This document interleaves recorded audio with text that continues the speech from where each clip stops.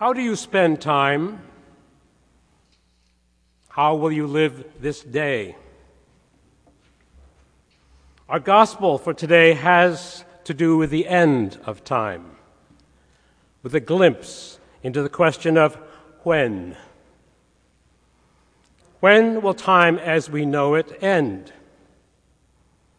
What will that time look like?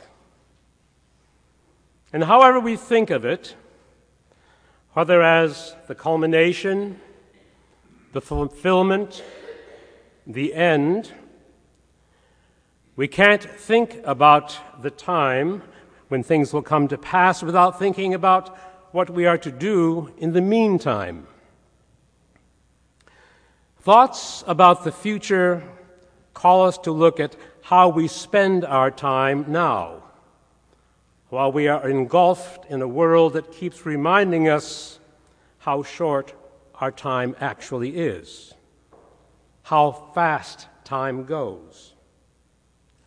A world where time management is an issue, where we look around and see problems so great that even if we had all the time in the world, we might never solve them. Scientists say that the universe is both expanding and speeding up. It sounds as if even the cosmos is working against us. There's more and more to explore and less time in which to do it. How do you spend time? How will you live this day?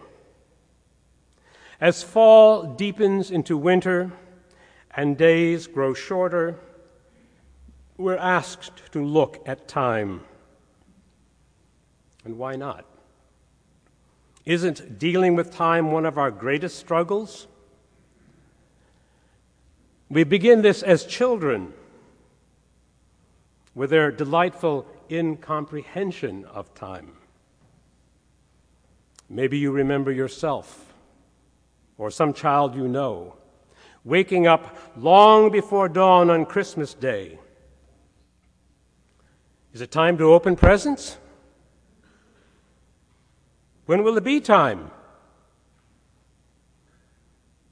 Or maybe it's the countdown to a birthday. Is today my birthday? Is it today? How many more todays?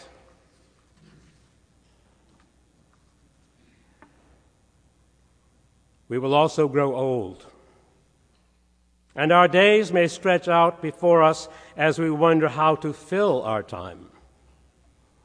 The time between visitors, the time between meals, the time between the great effort of getting up and the relief of another bedtime. For most of us, time is a problem because for us it is a limited commodity. We have to make choices about what we do and when. Surely one of the great human questions is a question about time, and that question is when. We want to know how much time we have, how long we've got, what the deadlines are, when. Thankfully, we're not alone in asking questions that begin with when. When was the disciples' question on that day in the holy city Jerusalem, looking at the most beautiful thing in the world, the most beautiful thing they could ever imagine or have seen, the temple, adorned with beautiful stones and precious metals, brilliant, dazzling in the sunlight. And Jesus, their tour guide, says, all this will be rubble, ruin. Not a stone will be left on stone. When, teacher? When will this be? Give us some warning. some sign that we might know. But Jesus responds, not with a countdown or with a calendar, not even with some good clues for calculation. He doesn't say when. And as for the clues, the signs, well, we may be surprised by how unclue-like they really are, because they're really rather general. Wars, rumors of wars, earthquakes, famines. Certainly these are not very specific, not enough to set a watch by. In fact, they are unfortunately as predictable and familiar as if Jesus had said, the sun will rise and set. Spring will follow winter. Winter will follow fall. Yes, there will be wars and earthquakes and famines and plagues. There were then. One of the wars brought down that most beautiful temple. But as we know all too well, there are still wars, earthquakes, famines, and plagues today. No age has been without these calamities.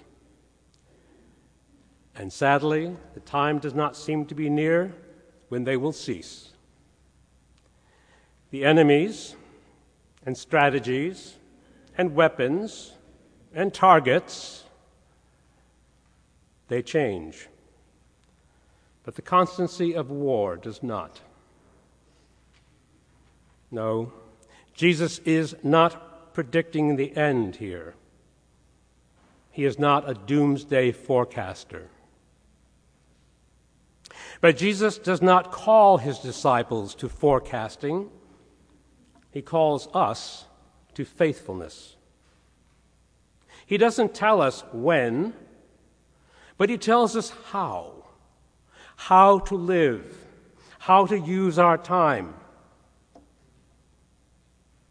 It is significant that rather than signs of an imminent end, Jesus tells about things around us in the world, things that demand a Christian response.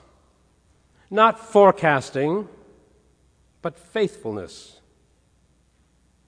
Jesus confronts our fears of living in dangerous times. He does not promise rescue from the world's distress. Rather, disciples are called to serve in a suffering world, bearing witness to the God who will not let suffering have the last word. Jesus gives us signs, things to watch for, but not because they help us predict how long we have, but to tell us that there is no more important day than the day we have, the day we now live.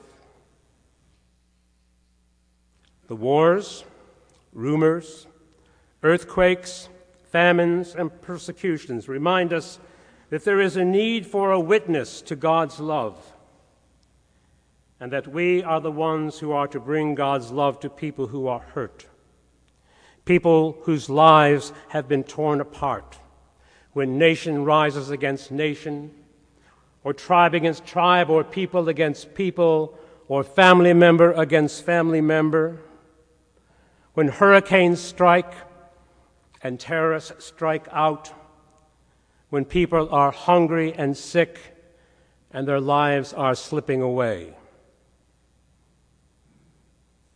Jesus gives us signs, but they are not useful for predicting the end.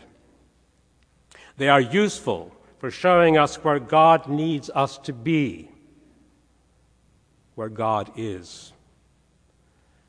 Among the poor, the lost, the least, the lonely, the weak. Jesus tells his followers in the midst of these things not to be alarmed, not to be terrified, Don't fill up your time with anxiety and fear.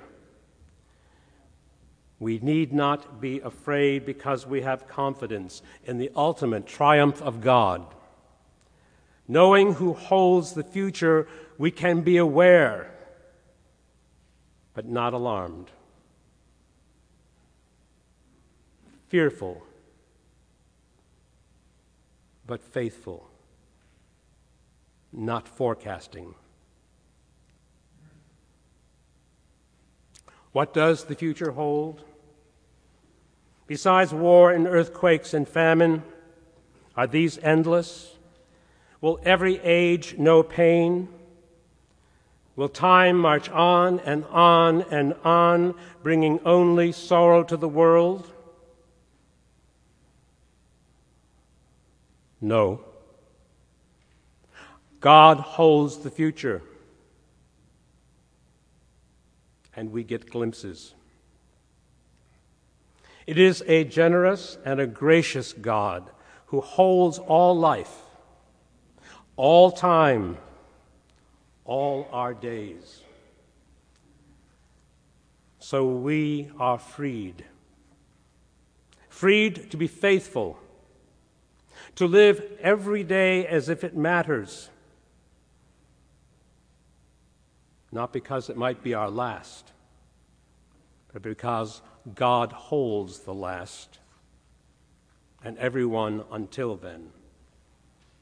We can live as if this is the most important days of our lives because it is God's precious gift, an opportunity to show love, not fear, to be aware, not alarmed. How do you spend time?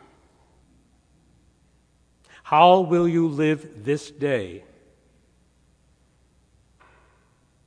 My friends, live this day and every day knowing that God holds them all, and He holds you too. Amen.